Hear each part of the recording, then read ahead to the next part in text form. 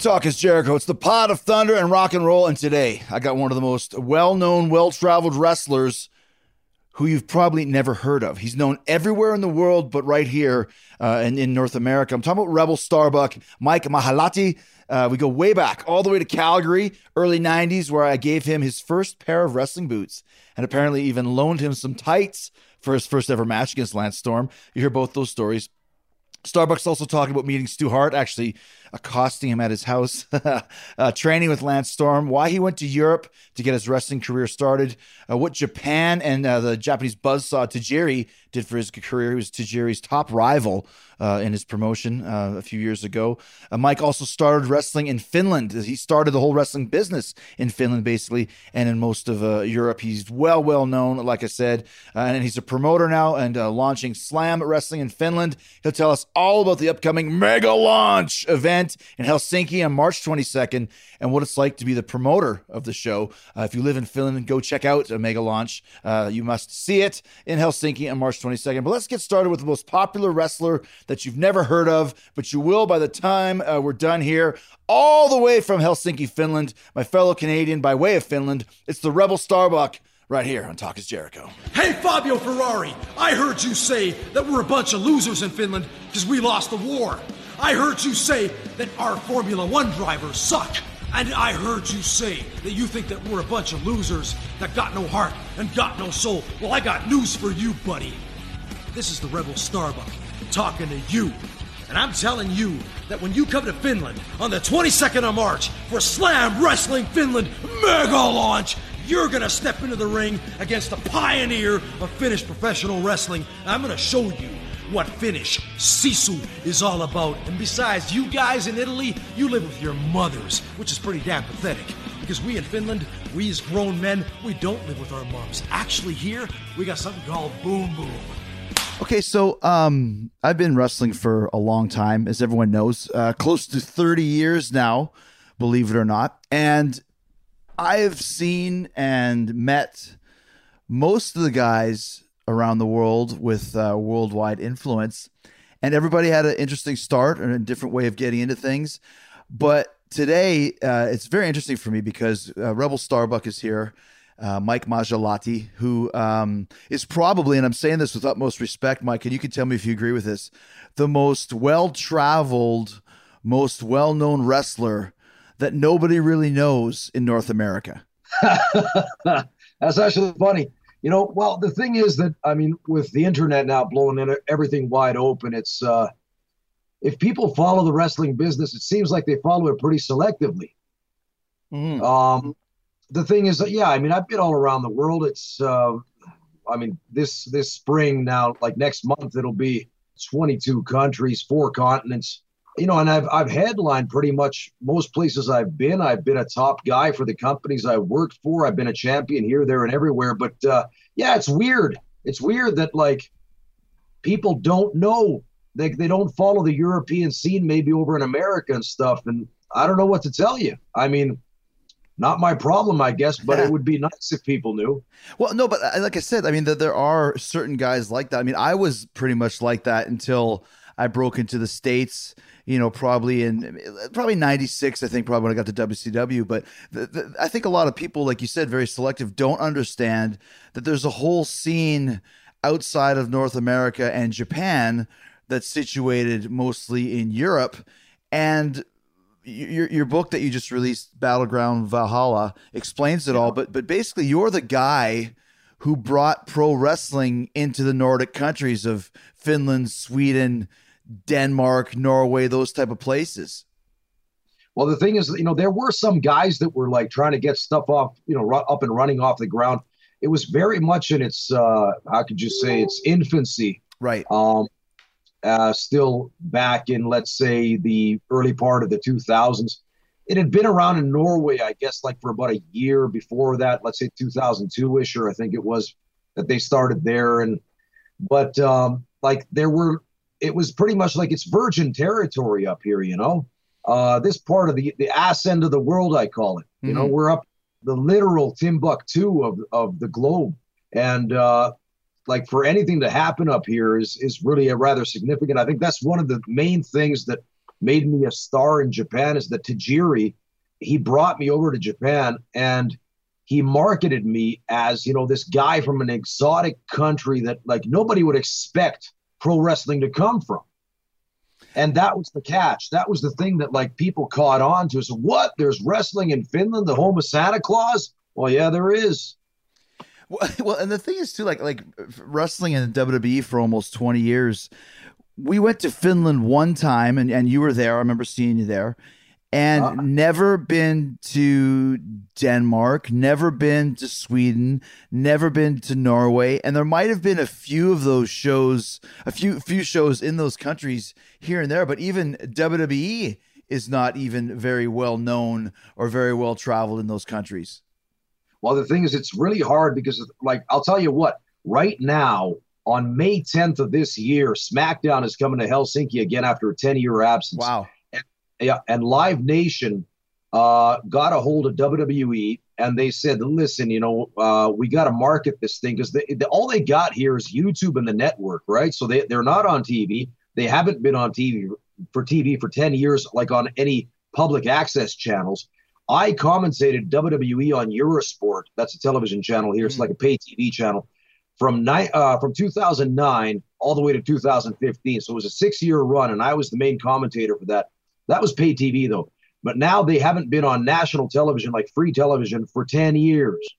Now they're coming back, and they got a hold of me, and they said, listen, we'd like you to be like the special guest ambassador for this whole thing. Because like in the country of Finland, if anybody has anything to say about pro wrestling, they know that Starbuck is a very integral part of that. I'm like, it's my name is synonymous with pro wrestling in this country. Mm-hmm. So they got a hold of me. And I guess because I know like Dave Finlay and I know Robbie Brookside and I know Steve Carino, I dropped some names and I said, well, just ask these guys for a reference. And, if they're cool with it, if they want to go with it, then yeah, I'm up for it. Right. And they got a hold of me. They said, yeah, they got the green light from WWE. And so now they're coming back. And their marketing department called me from the UK. And this was like over a week ago. And they said, listen, we're having like real troubles with the Nordics, like all of the Nordics. And we can't seem to crack that market. Do you what would you give us as advice? Who should we talk to? Like, how should we market it? How should we pitch it to these different channels and different companies? And I gave them my 2 cents worth. And I told them what I thought they should do. And then they were here on Tuesday and made their pitches. So let's see what happens.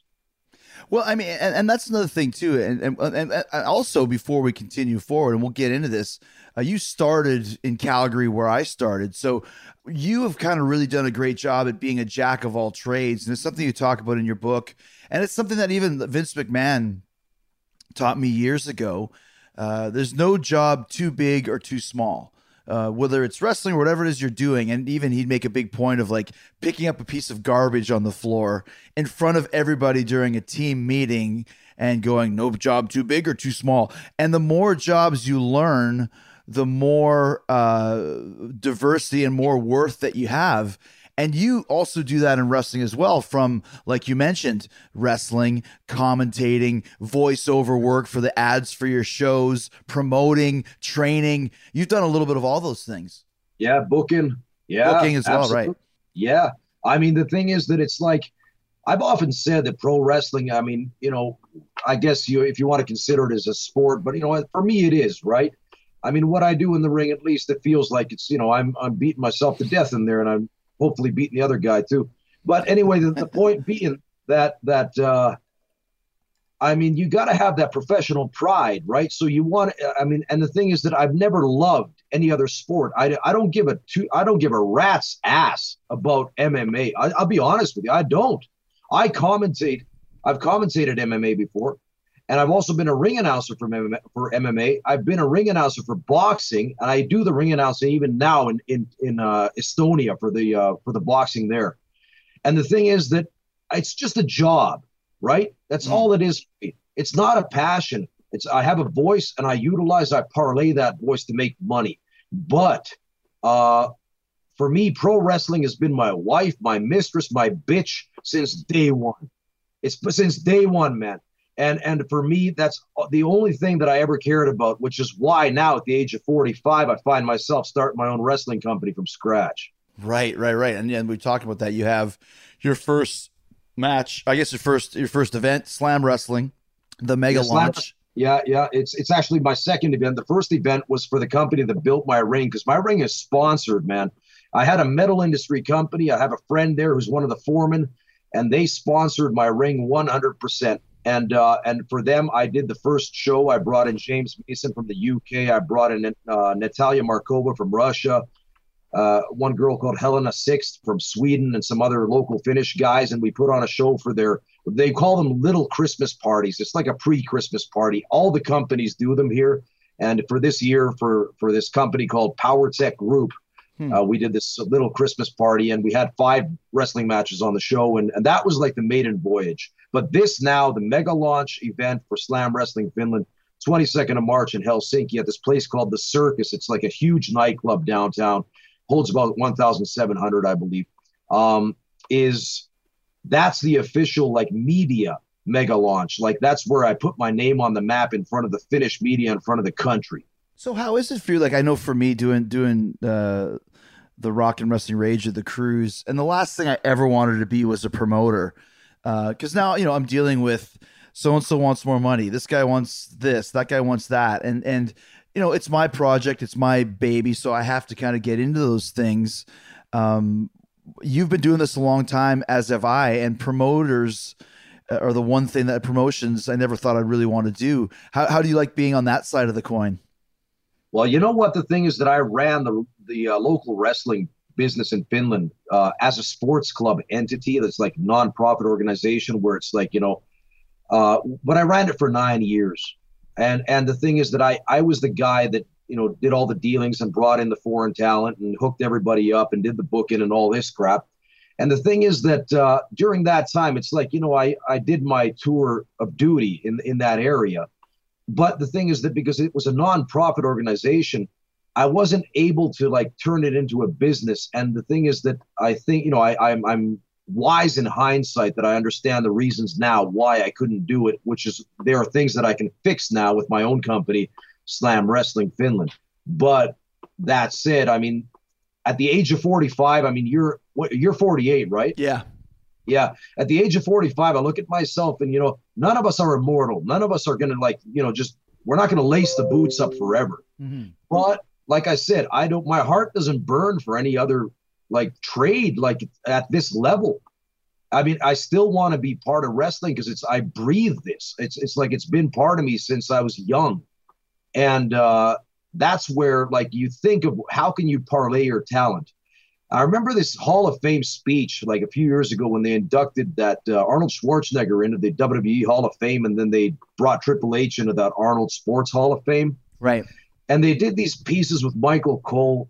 And I remember that Arnold said when he's talking about Triple H that, and he was like pretty much cross-referencing himself when he was talking. He was saying that like, what do you do with your celebrity status? Once you achieve a certain level of celebrity, what is it that you do with that? Because the thing is, you have an opportunity to make that thing grow and to actually like expand your borders, so to speak, so that you could actually go and make like a further living or more money or whatever down the line by branching off and maybe like ricocheting into a different direction, maybe a direction that you didn't like foresee previously. Like with you, it's been like you've done the books, so you're an author. You're a podcast guy, right? So you run your own podcast. You've been on Broadway. You've done this stuff, and the TV series and stuff like that. So you've done that exact same thing too. Yeah, and like I said, and to kind of go back here, and I say this, I remember Black Magic, Norman Smiley, a good friend of mine. He now works in the WPC, and I helped him get a gig in there because back in the day when it was my chance to make a name for myself in Mexico, he went above and beyond to do that. And we had a conversation a couple of years ago where he was laughing. He said, if you would have ever told me at that point in time that this guy right here, Corazon de Leon, was going to be a world champion and, WrestleMania headliner and all this stuff, I would have went, this guy? Him? Really? That's how I feel about you, and in the best possible way. Like, I am really proud of all that you've done, because when I first saw you in Calgary as the ring announcer guy, and here you are now, 25 years later, doing all the things that you've done, it just goes to show when you have the perseverance and the wherewithal and the gumption is such a 1920s word, but you really went for it. You know, all the stuff, you know, we'll talk about your bands that you're in as well, all the rock and roll stuff. I mean, that takes a lot of work. And I think because I haven't seen you in a long time, when I started hearing reports of Rebel Starbuck wins the Smash Championship in Japan from Tajiri, and Rebel Starbuck beats, you know, Michael Kovac, or all these different guys that I know, I was like, wow, he really did it. And that's really, really cool to me, man, because there's not a lot of guys that you meet when you're first starting out who actually go the distance. Well, the thing is, you know, you're a man of faith, as am I, right? You know, we believe in the good Lord upstairs and in Jesus Christ as Lord and Savior. Now, the thing is that I give all the credit in the world to the fact that without the blessing of God Almighty and the fact that, you know, the Lord opens up doors for you. He opens up opportunity. And that's the one thing that the world at large doesn't understand, that everybody thinks about money. And it's not about money as a vehicle. It's not, it's a means to an end. And the thing is, what God does in your life is when you hand your life over to the good Lord above, is that he becomes a manager of your life in a way that he ordains your steps before you even take them. And that said, what I felt in my life, at least, is that when you got the blessing of God on you, man, anything is possible. Because if God's for you, nobody can be against you. It's biblical wisdom. And it holds itself to be true. You've seen it in your life. I know that for a fact, you know, and I'm so happy to, Chris, honestly, to see your success, like not just in WWE and in Japan now, and like with AEW starting up and stuff. I mean, as a friend, as an old friend, we used to go to the gym together sometimes. We used to listen to the, you know, the heavy music and shit like that. And it's, you know, good memories, but I'm happy for you. I'm honestly, from the bottom of my heart, I'm not kissing your ass for any reason. I'm just saying that I'm honestly happy that you've gone out there and done all this stuff, because the thing is that you understand the significance of the serendipity and the blessing of the good Lord above.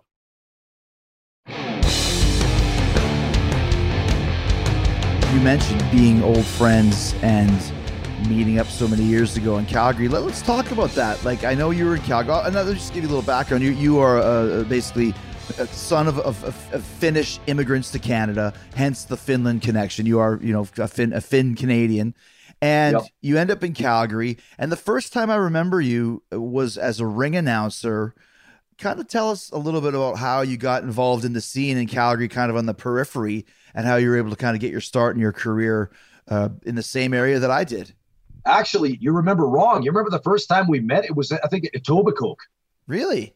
It's Etobicoke, Alberta. Yeah, you were doing a tag team match. I think you were in the main event, but anyway, I forget who you were tagging with and who you're up against. But I think, was it promoted by Steve Gillespie and Randy Rudd? I think it was. But weren't you the ring announcer for that? No, I was the guy with the I was the cameraman with the I had gone to art college. I'd gone to art college and I had to take a camera course, and I had a friend there that I brought with me who's actually, he had more experience as like a lensman.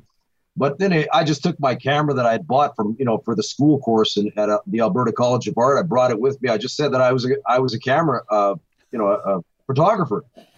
and that's, you know, so I was at ringside. I didn't know jack shit about photography, but I was taking pictures. You know, it wasn't Etobicoke in Ontario, but it was something like Rimbey or someplace in Calgary, like kind of a little ranch town. Outside of Calgary. Yeah, it was outside of Calgary. Like, I remember it was me and somebody. It was a tag team match. Ken Johnson, the illustrious, the guy who needed a name change from the boring Ken Smith to more of a show business name, so he changed it to Ken Johnson. Yeah. So you started just as a photographer to kind of get involved in the scene, right? Yeah, I just pitched myself. I think it was either to Ed Langley or Steve Gillespie, but I pitched myself as a photographer. I'm gonna, you know, come and shoot the show, and I think my pictures didn't turn out.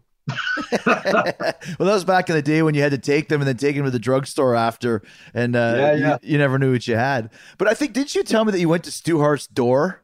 Like, oh hell yeah! I mean, I was a persistent son of a bitch. Because the thing is that, like, I was thinking, well, I'll give you a few stories here, but nonetheless, I called up Stu Hart. I got a hold of his number somewhere. I called him up, and I introduced myself. I said I'm an artist, right? Because, you know, I can draw, right? So you're a great artist. Artist, yeah. So I said that I'm an artist, right? And he said, we're all artists. Were you trying to try and paint a picture of him or something, or you just wanted to? No, I was thinking. Well, I was thinking, what's my angle to get in the wrestling business, right? I mean, like, what are you going to tell somebody? You're 18, 19 years old, looking to get in the business. I mean, how the hell are you going to get in? Right. So I was telling people I was an artist. Maybe I can draw pictures or whatever of the wrestlers for the weekly programs or something, or draw a portrait here or there or whatever. You know. Right. I'm just thinking, what's my angle? Why should anybody give a flying? But so. So I told Stu, well, anyway, Stu, come on down to the house. So I came down to the house. I sat at his kitchen table for a couple of hours there. He got up out of his chair towards the end and he said, let me show you a sleeper holding. Got behind me and locked the sleeper on me. Good thing I turned my head to the side. Otherwise, he would have choked out. And just so people know, this is Stu Hart, probably at, I'd say, late 60s. Yeah, I don't know how old he was, but this would have been the year 1992. Right. So I think he probably was early 70s at this point, still wanting to stretch you. Oh, yeah, he was ambitious. I remember, I got a hold of, what was his name there? Tokyo Joe Daigo. Yeah. I got a hold of Tokyo Joe and I called him up and trying to get into the business through I was scouring for numbers, man. I was like, you couldn't stop me. I mean, I was going to get through somehow. And I called up Joe and I was like, introduced myself as an artist. Yeah, this, that, and the other thing. He says, hey, give me a call after a year. Well, I put it down on my calendar for a year exactly for that day. I gave him a call after 1 year.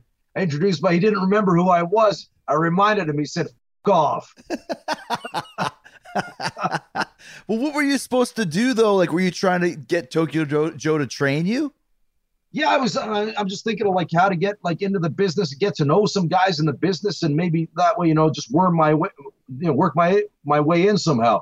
I mean, I would have figured it out eventually, but I mean, yeah, I got a hold of Les Thornton. I got, I walked up to Les Thornton's house, introduced myself, and he let me in, and we were watching American football downstairs and watching a bit of WCW, which he called, by the way, Gaga. He couldn't stand it. He was watching Marcus Alexander Bagwell, and he was very critical of what he saw. He's like, you want to see real pro wrestling? Watch me and Tony Charles. Right. So the end game, though, was always to become a wrestler. That's what you wanted to do. Well, you know what? I come from a very meager family in terms of my father is a Pentecostal minister of Finnish immigrant churches in Canada. That was my upbringing, right? I was born in 73. My parents moved to Canada in 72 from Finland. And we were always not just middle class, but lower middle class. Right. We were scrounging to survive. There were times when there wasn't even enough food in the house. My parents never let me know. But I come from a very rather poor family in that way. So I kicked and scratched for every nickel and dime that I ever made. And I hustled. I busted my ass. I never thought I'd have money enough to get trained pro wrestling. I just wanted to be part of the business. I just wanted to get in because I love wrestling. Right. So eventually, then I ended up getting in, and Lance Storm was the first guy that offered to train me because me and Lance became training partners in Calgary at this place called The Gym.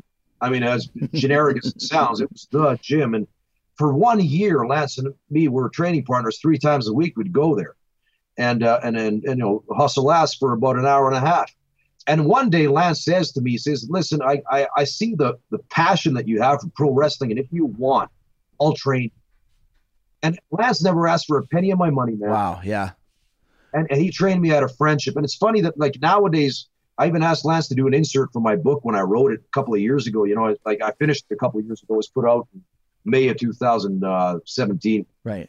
And anyway, the point being that Lance said that he just doesn't remember enough of our friendship to write anything, which I thought really, it was rather surprising. Mm-hmm. But at the time, I remember crystal clear. I mean, I'll be indebted to Lance for the rest of my life because the thing is, Ed Langley, the promoter back then, hated my guts. You know Ed. You remember Ed rather well. Sure. And Ed just disliked me with a passion. I don't know what his problem was, but he disliked me with a passion. And Carl Moffat ended up taking the book for a while, and then he brought me back. And then once he left Ed, he just didn't want me there. Anyway, Lance, I said to Lance, so if he said that I've got this kid coming from Australia, he needs a training partner. If you want, I'll train you. So you'd be the training partner for this kid from Australia. So, okay, yeah, of course I'll do it. Yeah, more than happy. And I said, well, there's only one problem. Ed Langley hates my guts. And what if Ed says no? Because it was at the Hart Brothers Wrestling School, so to speak, on the off season, at the Victoria Park Civic Center is where the ring was set up permanently. So, and Lance said that if Ed doesn't want you, I won't do it. Which I thought was like, that's real friendship. I mean, that like back then, I mean, we were tight, you know. I mean, it's like I still appreciate that to this day. And the thing is that, yeah, so Lance trained me out of the goodness of his heart as a friend, and Carl Moffat trained the Green guys like once a week. I think it was like Wednesday nights or something. And he just took the guys that needed more like ring time and whatnot, and the young guys into the ring and ran them through what they needed to be run through. So that was my start in the wrestling business after, starting as a ring announcer in the fall of '92. Tell us about your first match that you ever had. Yeah, it was me and Lance, January 7th, 1994. And it was exactly 7 minutes on the nose, man. Lance picked me up, dropped me with a power bomb, and jackknife pinned me. So he floated over with the jackknife and pinned me with a bridge. 1, 2, 3. And the thing is, the boys in the back, they said that they clapped it up. They said, that was the second best match on the card, man. It was you and Beef Wellington in the main event, by the way. Oh, wow. Night. Yeah. And you guys had the best match. We had the second best match. So, I mean, I was more than taken with that adulation and applause. Whose boots and tights were you wearing? Yeah, it was your brother. You gave me my first pair of wrestling boots, a pair of your old black ones. And then you lent me a pair of your old Sudden Impact tights, orange and white. Yeah. It's so funny because, you do this for such a long time, and it's one of those things that Ronnie James Dio told me. He goes, always give people their moment because you might not remember it, but they'll never forget it. Like, I have no recollection. I vaguely remember giving you my boots now that you say it. And they were the first pair of boots I ever had, like made of black leather, not patent, just normal black leather. And then those tights, and I had no idea that I lent you the tights until I was reading your book and I saw those pictures of your first match. And I was like, wow, that's so funny. You forget that stuff, Well, the thing is, it's like, you won't remember this either, but you remember like before you went to Smoky Mountain. Yeah. You were actually, Lance had gone to Otto Wanz to wrestle in Germany and in Austria for a bit there in '93. Yeah. But while he was there, he got a hold of me because like I said, we were friends. And he said that, can you get a hold of Jim Cornette for me? He was interested in going to Smoky Mountain, getting his way into America, right? Right. And I worked out Jim Cornette's number. I called up Jim Cornette. Hello, my name is Mike. I'm calling on behalf of Lance Storm. He's an Austrian in Germany right now for Peter Williams. And and Otto Wanz. And then the Corny says to me, well, yeah, just have him send over a promo pack and blah, blah, blah. Then you won't remember this, but you got wind that I had been in contact with Corny on behalf of Lance. So you got a hold of me. You called me up and said, hey, can you give me Corny's number too? Wow. That was how you got your hookup with Corny, brother. That is so funny, man. That's not even in your book. That's not even in your Lion's Tale. I'm so fucking sour about that. You said that. Okay, so now let's put it on the record for everybody, for the world to see. Probably more people will listen to this than read that book. So it was Mike who officially hooked me up with Jim Cornette and got me into Smoky Mountain, because I'd forgotten about that because I'd sent something to Jim via your contact. And when Jim called me back, I think Jim called Lance and said, I got this other guy, Chris Jericho. Do you know him? I want to make you guys a team. And that's how I got to Jimmy, was from you, which of course, like you said, no memory of that at all. So I will definitely give you full credit on the record 25 years later that it was Mike Magliotti that hooked me up with Jim Cornette. So thank you very much. Hallelujah. So how did you end up in Europe? You're talking about kind of being on the small time indies in Canada, and then going to Europe and kind of starting your career over there. Well, I'll tell you what, it was June of 1996. There was a terrible recession in Eastern Canada. So, I mean, the economy was just crap. And before you get into tell me the job that you had. What was the job? Screwing water bottle caps onto water bottles? No, that was in Calgary. I was working for Alberta Bottled Water. I was driving like distilled water and spring water all around town, but different companies. It was actually, in 1992, it was the summer of 92. And my break, the person that facilitated my break into the wrestling business was Abu Wizal, who was one of the old manager of Stampede Wrestling for Karachi Vice, right? Right. And so I delivered bottled water one day to his company. It was a taxi company. He had these pictures, these black and white photos on the wall of Stampede wrestlers. And I asked him, why do you have pictures on the wall of like wrestlers? And he said, well, I used to be a manager for Stu Hart Stampede Wrestling. I said, what was your name? He said, Abu Wizal. And I said, oh. And I said that, like, well, is there any wrestling right now in Calgary? Is there any company running? He says, no, but there's one starting up this fall if you want. And it was for Steve DeSalvo. Right. And Steve Strong, Steve DeSalvo was running a realtor, or he was a realtor at that time in Calgary.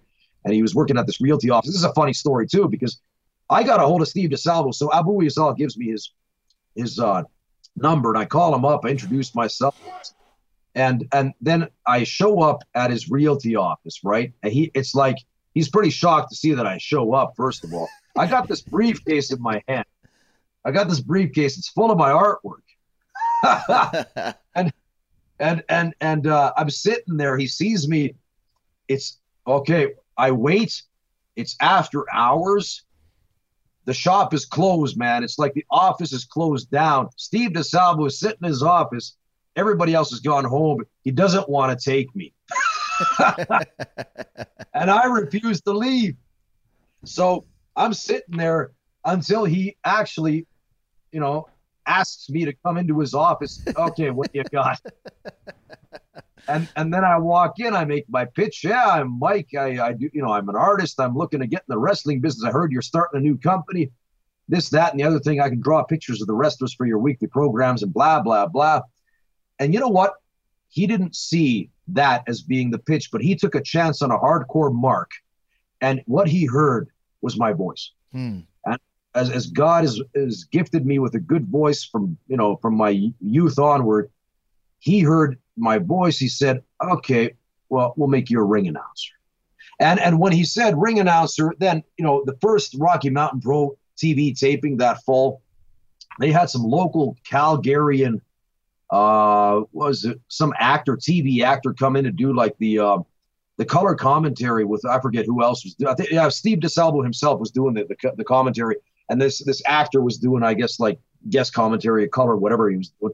He didn't know jack shit. He was terrible. He was thinking up the joint, and DeSalvo, like, he lost his cool in the middle of the broadcast, in the middle of the run of the mill, and he gets rid of this guy in the middle of the thing, and he waves me over. Come here, and then he puts me to commentate for the rest of the show, and it was my first show where I was ring announcer and first show as a color commentator. And that got you involved in there. And I was talking on top of him the whole time. But at least you got that voice, right? Yeah. Steve DeSalvo always had the good lines, Stand up, Jim Davies. Oh, you are standing. So tell us how you ended up in Europe then and kind of starting the scene over there. Well, the thing is that in 96, like I said, there was a shit recession, a real terrible recession in Canada, especially Eastern Canada. I guess Western Canada with the oil and stuff like that was better, but Eastern Canada, Ontario was the drizzling shits. And the thing is that my father, like I said, is a Pentecostal minister. So the thing is that my father was pastoring a church in Sudbury, Ontario at the time. I had moved back in early 1994 after my first match against Lance in Calgary. I'd moved back to back home because I decided to take this course in it's like a correspondence course in graphic arts and shit like that. And anyway, the thing is that it was, I was barely surviving in Calgary. Right. I was working at this bottled water company. I literally remember this is like brutal. I put the last $5 in my bank account into the gas tank just to get to work. Right. On payday, because I got paid on the first or the last day of the month, and also on the 15th. So every 2 weeks. And the thing is that I had maybe like $6, and I put like $5 out of $6 out of my bank account. I had no money in my wallet into my gas tank just to get to work. And it's like, you can't live like that forever. No. So then I figured, okay, like, screw this. So I left Calgary, went back home for a bit. I figured I'd go back and live with my parents for just a bit and then, move on with my life. But so I moved back in early 94, and I was there, for a couple of years. And then I was working the indies, and I was taking these correspondence courses and whatnot. And then my father as a minister, he got this stomach bacteria. It's like a colic or colia or whatever. I forget what it's called. But anyway, this bacteria in Florida. He was at this like winter conference thing in Florida, and he got nailed with some kind of bacteria there, and it screwed up his stomach and his system so that he'd have the runs for like 1 year straight. And if you've ever had the runs for any extended period of time, you know that it drains your body. Like you dry up. Right. And he had that for every day of the week, 52 weeks a year for a year.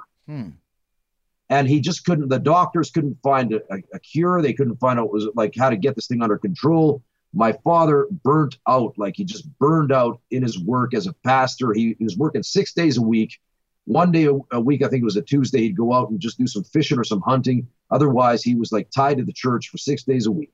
And he just burned out. And he said that I'm going to go to Canada with my mom. You know, he was going to move for like, let's say a half a year to a year, just try to recoup and have the doctors here try to figure out what was wrong with him.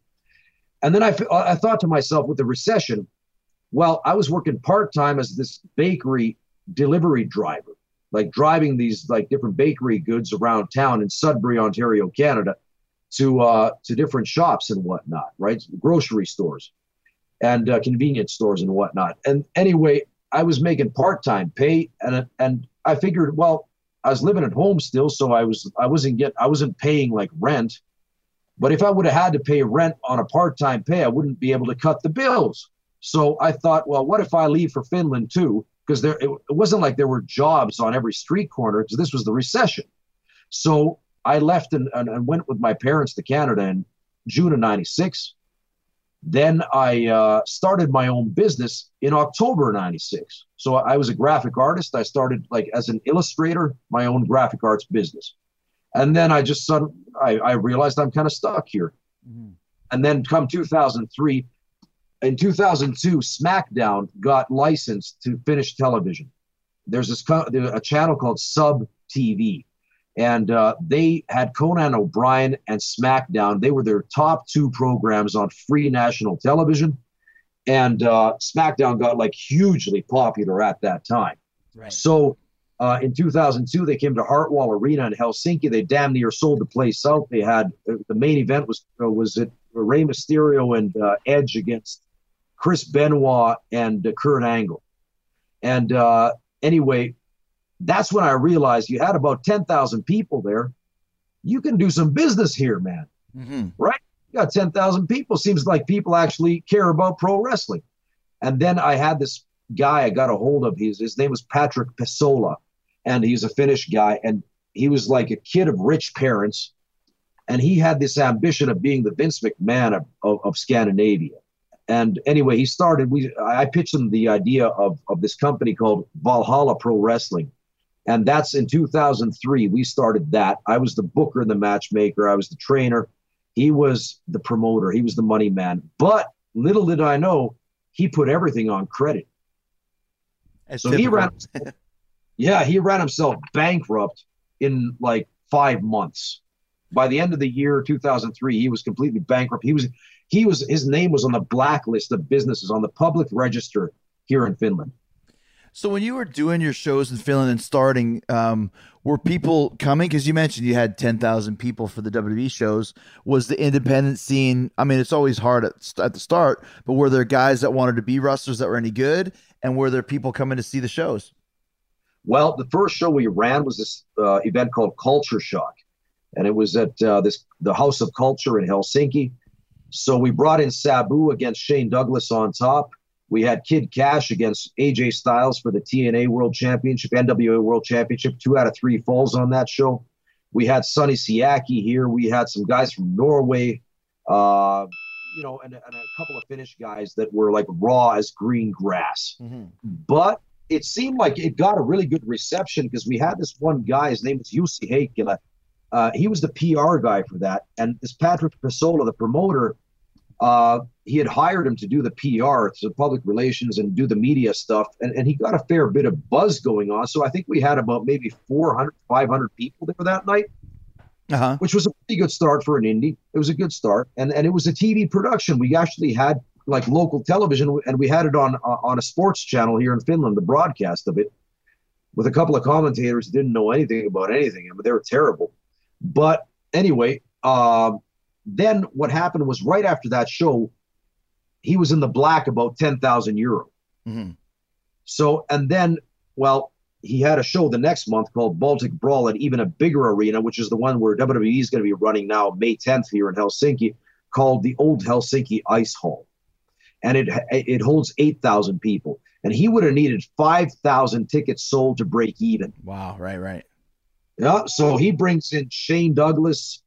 He brings in this Johnny Storm. He brings in the UK Pit Bulls. He's got some people on the card, blah, blah, blah. Anyway, and he what he didn't do is he didn't pay his PR guy from the last gig. So then this Jussi Heikkilä guy who did the PR and the media, he refused to do anything.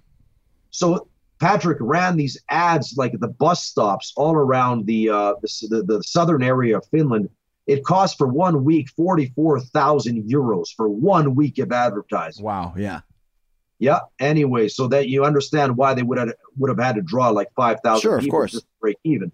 Anyway, so the thing is that, but he like screwed up in the sense that he should have paid off the most important people that would have facilitated like public awareness for the event, and he refused to pay his PR guy. So this guy did nothing for the second event 1 month later, and it flushed, man. We had at 8,000 seats, we had 1,500. Which isn't a bad crowd for an indie show. No, but if you consider that just the ad run for the bus stops for 1 week was 44,000, I'd say that's a catastrophe. Of course, and that's always the typical story about a first-time promoter in thinking if you just put a couple posters on the wall that you're going to sell out a venue, and we both know that's not the case. Even with the big names that you had, it still doesn't make a difference because you're trying to break into the market and explain to people and show people what exactly pro wrestling really is. Yeah, that's it. And the thing is that, you know, by the way, on that show, you remember in WCW, you remember this guy called Alan Funk? Yeah. Alan was on that show. He damn near died here in Helsinki, man. Sonny Siaki gave him a split-legged moonsault in the opener out of the corner. Mm-hmm. He came down with his knee first on his orbital rim. He crushed his face. He was, I mean, there was blood spurting out of his eyes, out of his ears, out of his nose, out of his mouth. He was knocked completely damn near senseless. He walked his way out of the ring back to the dressing room. By the time I was on crutches at that time because I had broken my leg in Oslo, Norway in this match. I was still the booker, but still I hobbled backstage. I got there. The guy was hyperventilating. There's blood just pumping out just like a piston, pumping air into his body, shooting blood out of his face. And he damn near died here in Helsinki that night. His name was Kiwi, right? Kiwi. Yeah. That's right. Yeah, that's brutal, man. When you get those injuries in a foreign country, no less. Oh yeah, and they put him in the hospital. They restructured his face with metal discs and all that, like what they did to Brutus Beefcake. Same thing. Wow, I mean you never want to see that happen to anybody at any wrestling show.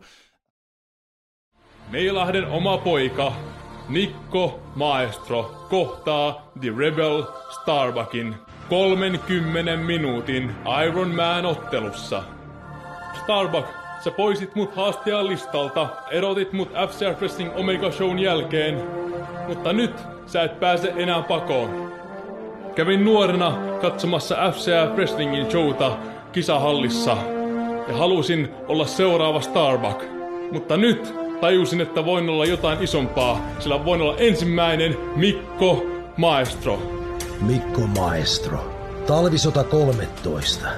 Ja sä sanot, että sinä haluat ylittää sinun sankarisi. Sinä haluat, että sinusta tulee ensimmäinen Mikko Maestro. To be the man, you have got to beat the man. What was the peak, or maybe it's now, of wrestling in Finland? Because, we're talking before actually from native Finns. What was his name? Tony Halme. It was like Ludwig Borga. Was like the big Finnish star. But then you're saying when you come into Finland and start making a name for yourself, so you become synonymous with pro wrestling. Did that help crowds? Like, what's the status of independent Finnish wrestling to this day? Well, the thing is, I think that like for the longest time, I ran this company. It's my brainchild called FCF Wrestling. It's like short for Fight Club Finland, which is a name that I kind of took from Brad Pitt's Fight Club movie back in '99. But anyway, the thing is that that's the sports club entity here in Finland. So like I ran. I was the main booker and the boss of that from 2006 to about a couple of years ago. And during that time, like I said, because it's a nonprofit organization, it was pretty grassroots in the way that like we try to organize shows to the extent that we advertise what we thought was sufficient advertising. Little did we know that the money that we were putting into advertising was not sufficient at all. And now with my Slam Wrestling, I realize how much money I got to put just into the advertising. It's crazy. It's like handing over money, like hand over fist. It's crazy. Right, of course. It's ridiculous. So the thing is that we never did that level, that amount of advertising with that FCF operation. So crowds at best were around 500 people, which is okay. But the thing is that we never broke into the mainstream, also because public awareness, we still had people saying, "Oh, is there wrestling in Finland?" It's like people don't even know, which is, strange because we had it here since 2003 now. For 16 years, we had pro wrestling in this country, and there's still people in Helsinki who don't know. Right. Which proves that the marketing has not worked, and the money has not, been sufficient for the marketing. So now with my Slam Wrestling, what I'm doing is that I'm outsourcing my PR. I'm paying out the ass for like different services, but it's an investment that I have to make to get this thing off the ground and put it into everybody's mind and into everybody's mouth. What is Slam Wrestling Finland, right? So it's like that's that initial investment you got to make your name. You got to spend money to make money. Well, it's hard too when you are trying to, break a sport or break an activity or I guess a show business, genre when people haven't grown up with it. It's like trying to sell hockey in Miami, for example, or Nashville or some of these places, Phoenix, where people don't grow up with that sport. So it's harder to get them into it. And when you're talking once again about the Nordic countries that haven't grown up with pro wrestling, really, it's probably harder to break it to the mainstream just by proxy of the fact they don't really have that legacy with it. Well, that's the whole thing. It's like in Britain, they've got this years, decades. Yeah, like dozens and dozens of years of pro wrestling. Back, Big Daddy and the Marty Joneses and, the Fit Finlays and everything, World of Sport. But like even in Germany, you wrestled for Otto Wanz and Peter Williams. They had this huge, they had a tradition. They had built that business for decades. So in Finland, it's been here for 16 years. We built it from the ground up. Same thing in Norway. Same thing in Sweden. Same thing in Denmark. It hasn't been here. It's not been a staple. And largely, by and large in Finland, people view sports to be a holy thing. So like pro wrestling is a bastardization of sport in the way that people look, it's this fake wrestling. They have a name for it here called show wrestling. I hate it too, right? Because it's professional. What I do is pro wrestling. It's not, there are showman elements, but what I do is pro wrestling. And I have that pride. But they have the term for it, which is like a national term called show wrestling. And people have this preconception that it's just a show, nothing more. It's like nothing hurts. It's just acrobatics and all this. And you have to reprogram that audience. You have to re-educate them. It's like Bill Watts said that, you have an obligation, or it's like as a promoter, as a company, you are the one offering to the audience what it is that you want to present. Right. And that's what I'm doing with Slam Wrestling. It's a re-education process now. I'm not presenting show wrestling. I'm presenting pro wrestling. Well, and like you said, that's something that you have to teach to those people, which you have been at least for to a certain extent. But I want to, let's talk a little bit too about your Japanese career, because that's where I really started hearing about you a lot. Because obviously, you know, like you're talking about the wrestling in Finland, and you're working hard and it's there, but it's not so much in the mainstream as far as wrestling media. Whereas, you know, you pick up the Wrestling Observer and you're reading about, you know, Smash Wrestling, Tajiri. Everyone knows Tajiri, and the champion is Rebel Starbuck. And that's when I was like, is that the same guy? Really? Mike's the champ there? That kind of really gave you a lot of credibility for people that didn't really know what you were doing or who you even were. Absolutely. I credit Tajiri as being the guy that believed in me to open the door for me to come to Japan. I booked him once. I often tell people this, that like, and this is the serendipity of the good Lord above once again. I mean, it's there. You can't bypass it. You can't like discredit it. Yeah. You can't ignore it. The thing is that I brought Tajiri to Finland in 2010. It was February 10th of 2010 for our biggest wrestling show of the year. It's called Winter War. And I made a deal with this one restaurant chain in Finland called SK Restaurants. Is like, so it's the initials of the guy that basically is the big boss. Anyway, they own several restaurants in Finland, nightclubs and stuff like that. And we ran this Winter War event at their venue, one of their venues in Helsinki. And I made a deal with them that they bankrolled part of that event. So they gave me a budget. And they said that within this budget, get us a main star that people would know that would sell tickets, that would have, like, you know, so some potential to draw people. So I drafted up a bunch of names in 2010 that were like on the free agent, you know, circuit that would have been plausible. And I believe it or not, it boiled down to a choice of either Honky Tonk Man or Tajiri. Wow. And I'm so glad that I chose Tajiri. Anyway, I got a hold of Tajiri through his website.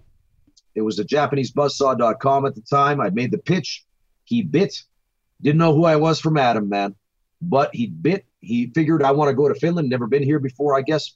And I tell you, he came here the first day that he was here. When he landed, his stomach was completely messed up. Somehow, I guess the bacteria is different from Japan and Europe. And he ate some local food and his stomach got messed up. And I was his chauffeur. I mean, as the promoter, I shipped him all around town and treated him the best that I could. I didn't have money for like taxis here and there and everywhere. So anyway, when he was sick, when he came in, I brought him to a Japanese restaurant, made sure that I brought him to some place where, you know, somebody made like Japanese meals for him and stuff like that, even someone's home.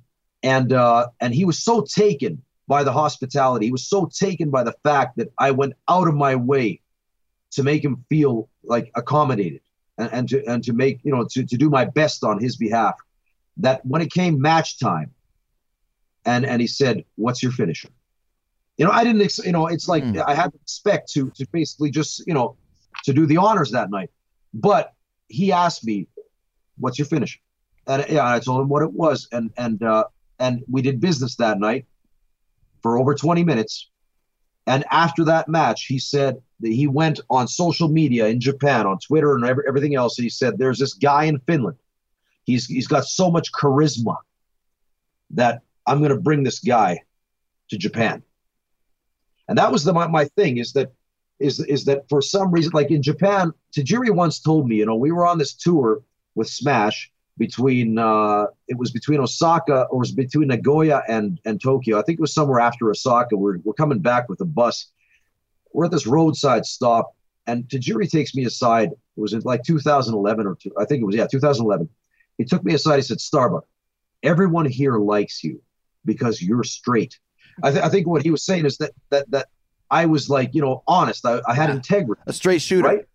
Yeah, a straight shooter, right? I didn't play no games. No, there was no politics, no nothing. And it's the truth. I never did. I never played that game. So, and the thing is that I realized that, you know, I had this favor with the office. I was the hookup guy. By the way, I was the foreign agent for Smash and for WNC, which was the company that followed Smash with Tajiri at the helm. I was his foreign agent. I booked all of the foreign talent, more or less, for that company. Right. Yeah. So the thing is that I was able to like get into a position with the company to become valuable to them because I took care of business and I handled my business well. And I think that like I asked one time, it was the production office of the company that did the Smash TV shows. They also did the All Japan, by the way. It was called Broncos. And then I also asked one of my good friends, Dr. Hiroaki Terasaki, who is now one of the medical staff for New Japan Pro Wrestling. I asked these guys and some other people, like, why do you think I'm so popular in Japan?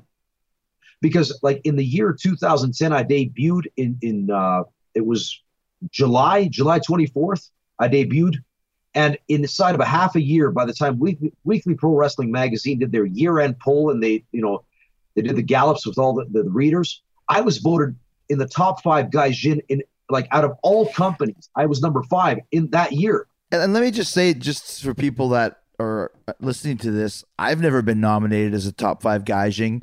I mean, this is something that Kenny Omega, AJ Styles, Bob Sapp, those type of guys would get voted into that area. So for you to get in there for working for basically an independent company shows just how much of an impact you had there. Yeah, it was crazy. It was nuts. Like, and the thing is, the Smash, they out of, let's say, 30 somehow like relevant companies inside of Japan, inside of like the period of like 1.5 years, they rose from like nothing to the 5th or 6th biggest company in the country.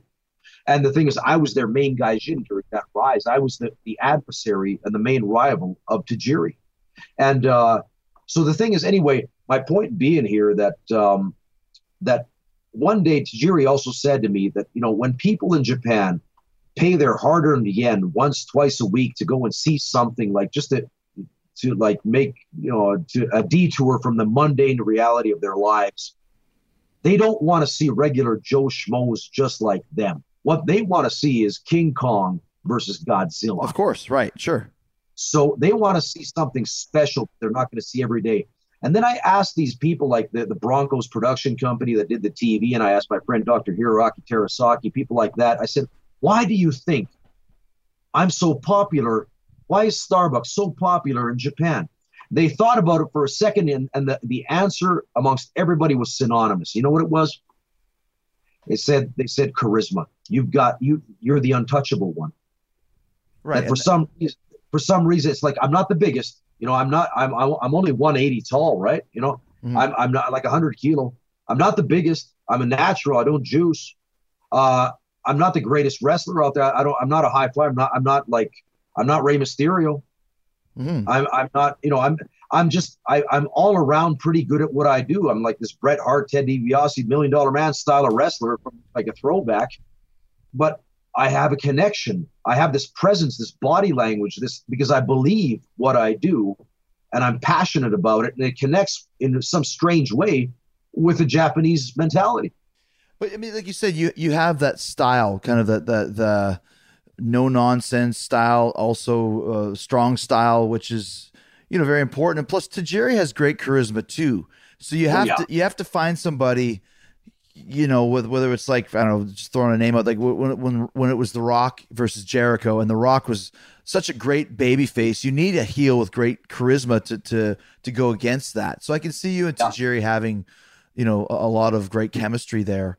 Let me ask you a quick question. You did so well there, and like I said, this is not just you tooting your own horn. I've heard about this and seen a lot of it. What happened when Tajiri's company went out of business? Was there no other offers from any of the other companies over there to continue working there? The business changed.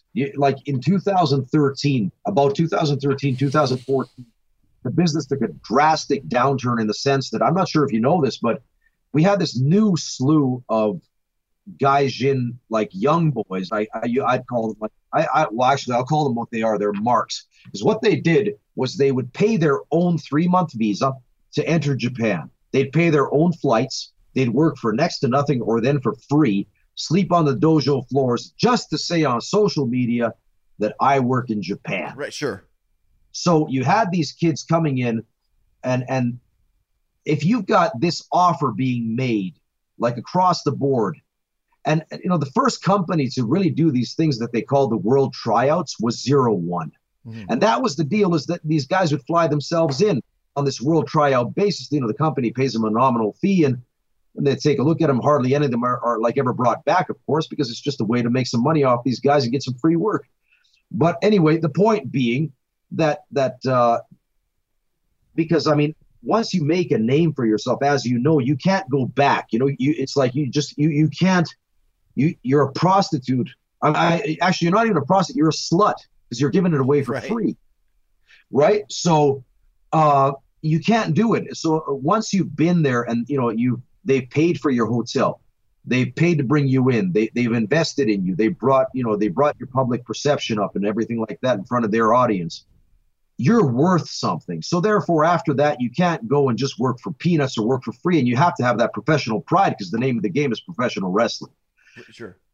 So I went there, and once that deal closed in Tajiri, he was finished with that WNC because he moved on to Wrestle One with Keiji Muto and brought some of the guys over and stuff. He said to me, by the way, Tajiri wrote me, he said, see you in WNC. Because I mean, we were tight, man. Even to this day, me and Tajiri tight.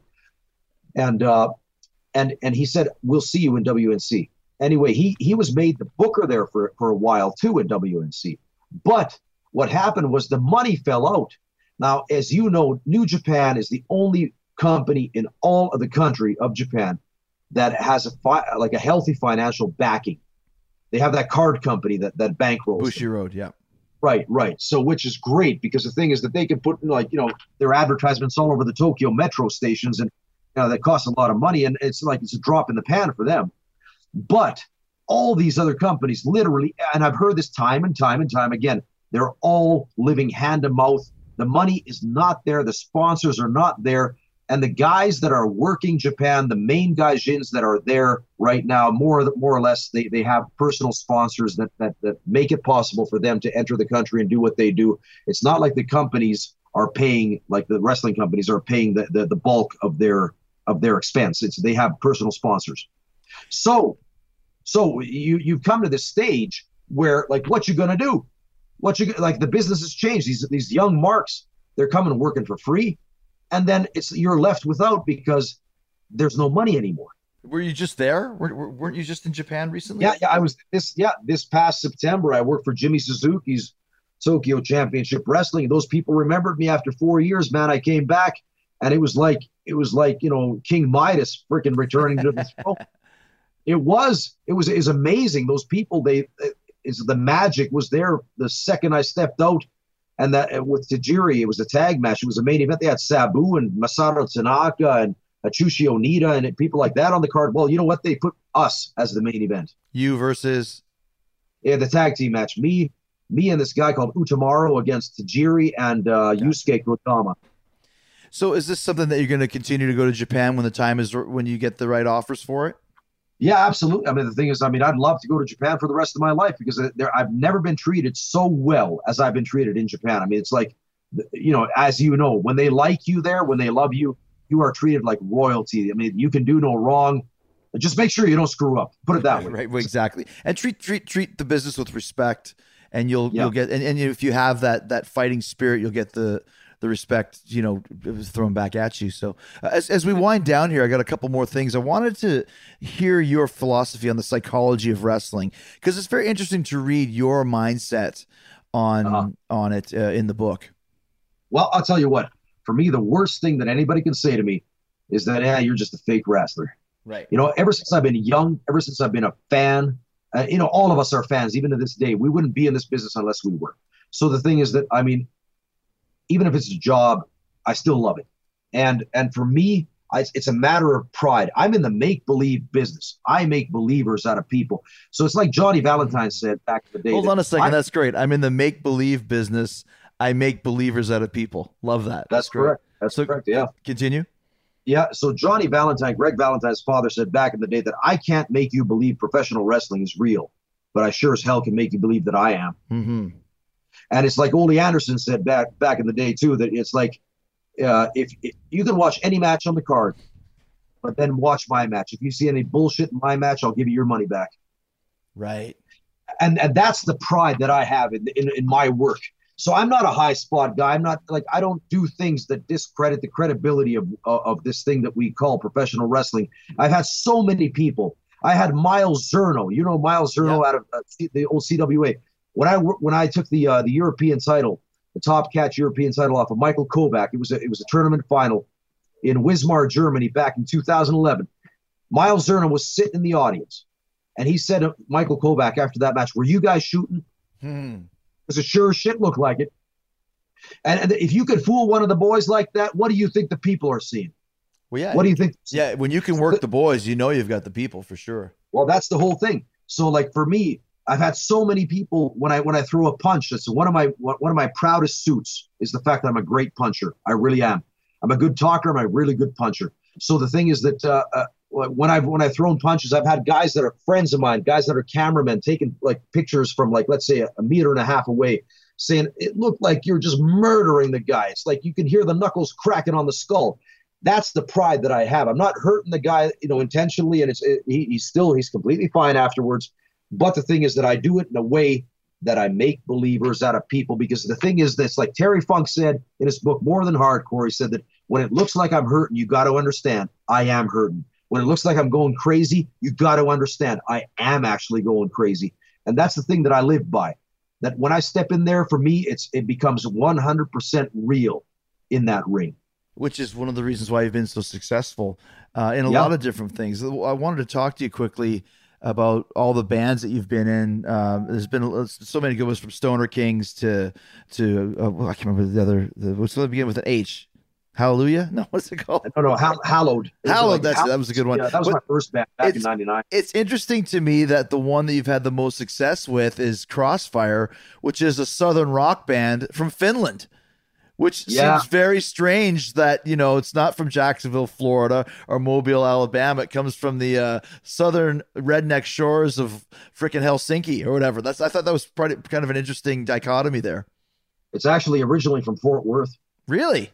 Yeah, back in 1991, our drummer and our original guitarist started the band as a blues band back in '91, and they did the club circuit in Florida. Yep, and then they migrated here around the turn of the century. So you guys have done a lot of stuff with Crossfire, and you're still with them at this time, right? Yeah. Actually, right now we're recording a remake of Michael Hayes' Bad Street USA. And I can tell you, it's a lot better than the original, man. So last question for you, last couple questions for you.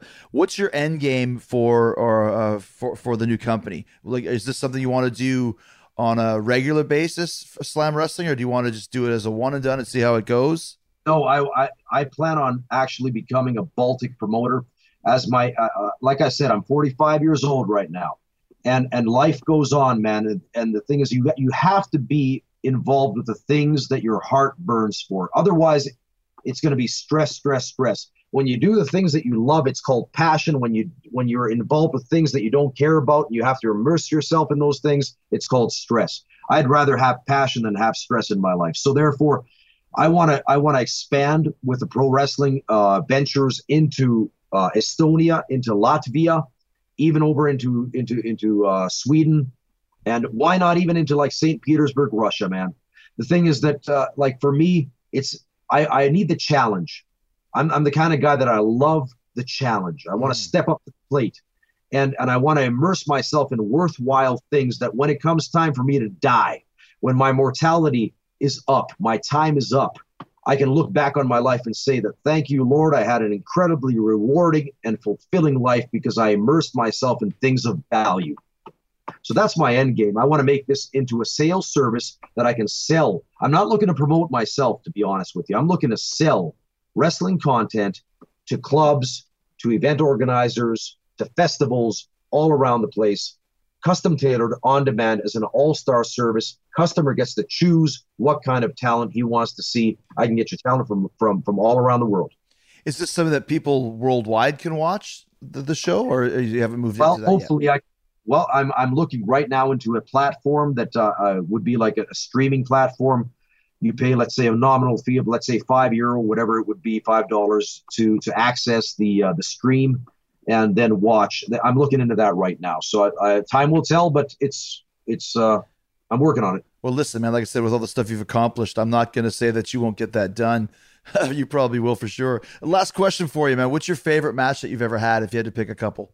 Well, geez, I think like one of the best was when I dropped the FCF championship to Tajiri, the 22nd of November 2010 at JCB Hall in Tokyo. We were the main event. We damn near sold the place out. We had more people with Smash in that arena than any other company in Japan, including New Japan. We drew more people to that venue with us as the main event, where I did the honors for him that night. And that actually had I think my 6th career concussion in that match. But anyway, that was one of my favorites. Then I would say a match in 2005 with Steve Corino in Helsinki. It was just like, you saw that back in the day. You actually sent me, I think I sent you that. You sent some comments to me actually about that one. But that was one of my favorites too. And there's been so many of them, to be honest with you. Yeah, but there's a couple right there for you.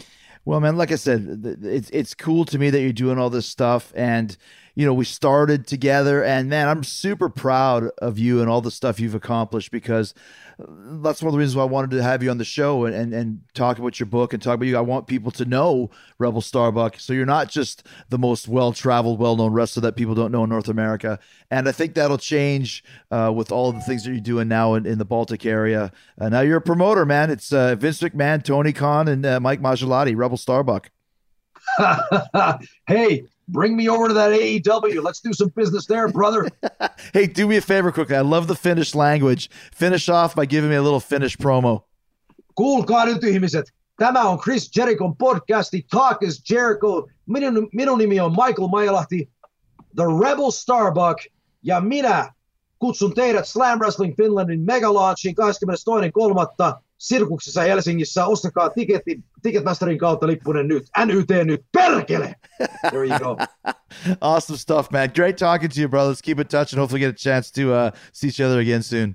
All right. God bless you, Chris. Thank you so much. God bless you too, brother. Thank you, man. Starbucks Slam Wrestling is putting on the mega launch event in Helsinki, Finland on March 22nd at the Circus. Follow them on Facebook for information on how you can get tickets to this event. It's Slam Rest. That's Slam WRES on Facebook.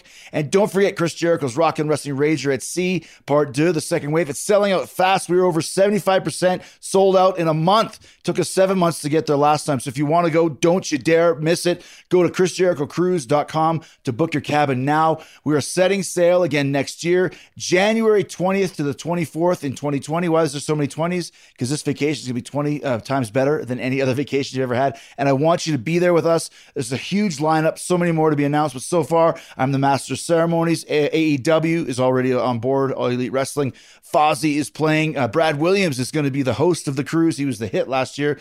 Vicky Guerrero, this year's a special guest cruise director. Bruce Jingles will be doing some stand-up, a hot young guy that we just found here on the cruise. You're going to love him. Beyond the Darkness is back. Dave Schrader and Tim Dennis back to scare the pants off you. It's going to be amazing. DDP doing live DDP yoga workouts.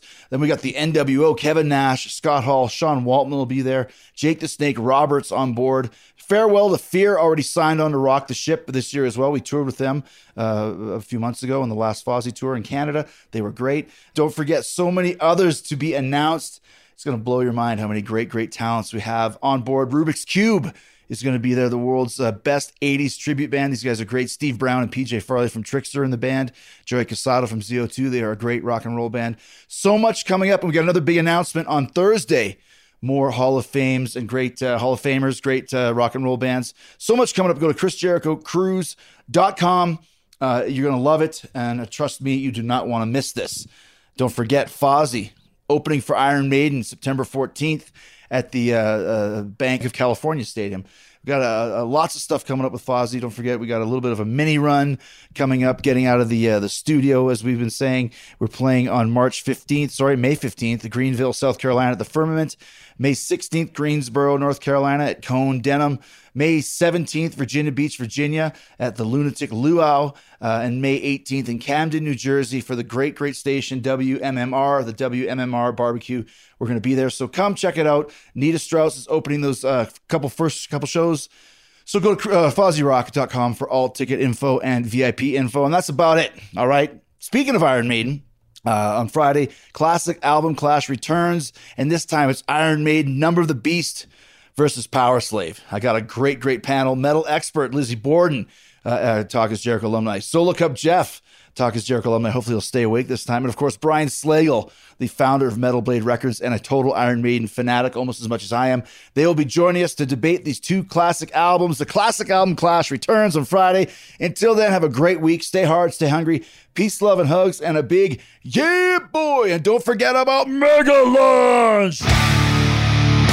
All right, Rebel Starbucks Slam Wrestling is putting on the Mega Launch event in Helsinki, Finland on March 22nd at the Circus. Follow them on Facebook for information on how you can get tickets to this event. It's Slam Rest. That's Slam, W-R-E-S on Facebook. And don't forget Chris Jericho's Rockin' Wrestling Rager at Sea, Part 2, the second wave. It's selling out fast. We were over 75% sold out in a month. Took us 7 months to get there last time. So if you want to go, don't you dare miss it. Go to ChrisJerichoCruise.com to book your cabin now. We are setting sail again next year, January 20th to the 24th in 2020. Why is there so many 20s? Because this vacation is going to be 20 times better than any other vacation you've ever had. And I want you to be there with us. There's a huge lineup, so many more to be announced. But so far, I'm the master of ceremonies. AEW is already on board, All Elite Wrestling.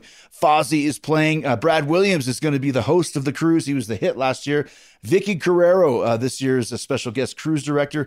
Bruce Jingles will be doing some stand-up, a hot young guy that we just found here on the cruise. You're going to love him. Beyond the Darkness is back. Dave Schrader and Tim Dennis back to scare the pants off you. It's going to be amazing. DDP doing live DDP yoga workouts. Then we got the NWO, Kevin Nash, Scott Hall, Sean Waltman will be there. Jake the Snake Roberts on board. Farewell to Fear already signed on to rock the ship this year as well. We toured with them a few months ago on the last Fozzy tour in Canada. They were great. Don't forget, so many others to be announced.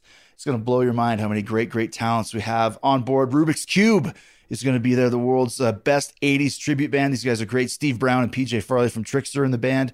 Joey Casado from ZO2. They are a great rock and roll band. So much coming up. And we got another big announcement on Thursday. More Hall of Fames and great Hall of Famers, great rock and roll bands. So much coming up. Go to ChrisJerichoCruise.com. You're going to love it. And trust me, you do not want to miss this. Don't forget Fozzy opening for Iron Maiden September 14th at the Bank of California Stadium. We've got lots of stuff coming up with Fozzy. Don't forget, we got a little bit of a mini run coming up, getting out of the studio, as we've been saying. We're playing on May 15th, Greenville, South Carolina at the Firmament. May 16th, Greensboro, North Carolina at Cone Denham. May 17th, Virginia Beach, Virginia at the Lunatic Luau. And May 18th in Camden, New Jersey for the great station WMMR, the WMMR Barbecue. We're going to be there, so come check it out. Nita Strauss is opening those couple shows. So go to FozzyRock.com for all ticket info and VIP info, and that's about it. All right. Speaking of Iron Maiden, on Friday, classic album clash returns, and this time it's Iron Maiden, Number of the Beast versus Power Slave. I got a great panel. Metal expert Lizzie Borden, Talk is Jericho alumni. Solo Cup Jeff, Talk is Jericho alumni. Hopefully he'll stay awake this time. And of course, Brian Slagle, the founder of Metal Blade Records and a total Iron Maiden fanatic, almost as much as I am. They will be joining us to debate these two classic albums. The classic album clash returns on Friday. Until then, have a great week. Stay hard, stay hungry. Peace, love, and hugs, and a big yeah, boy. And don't forget about Mega Launch.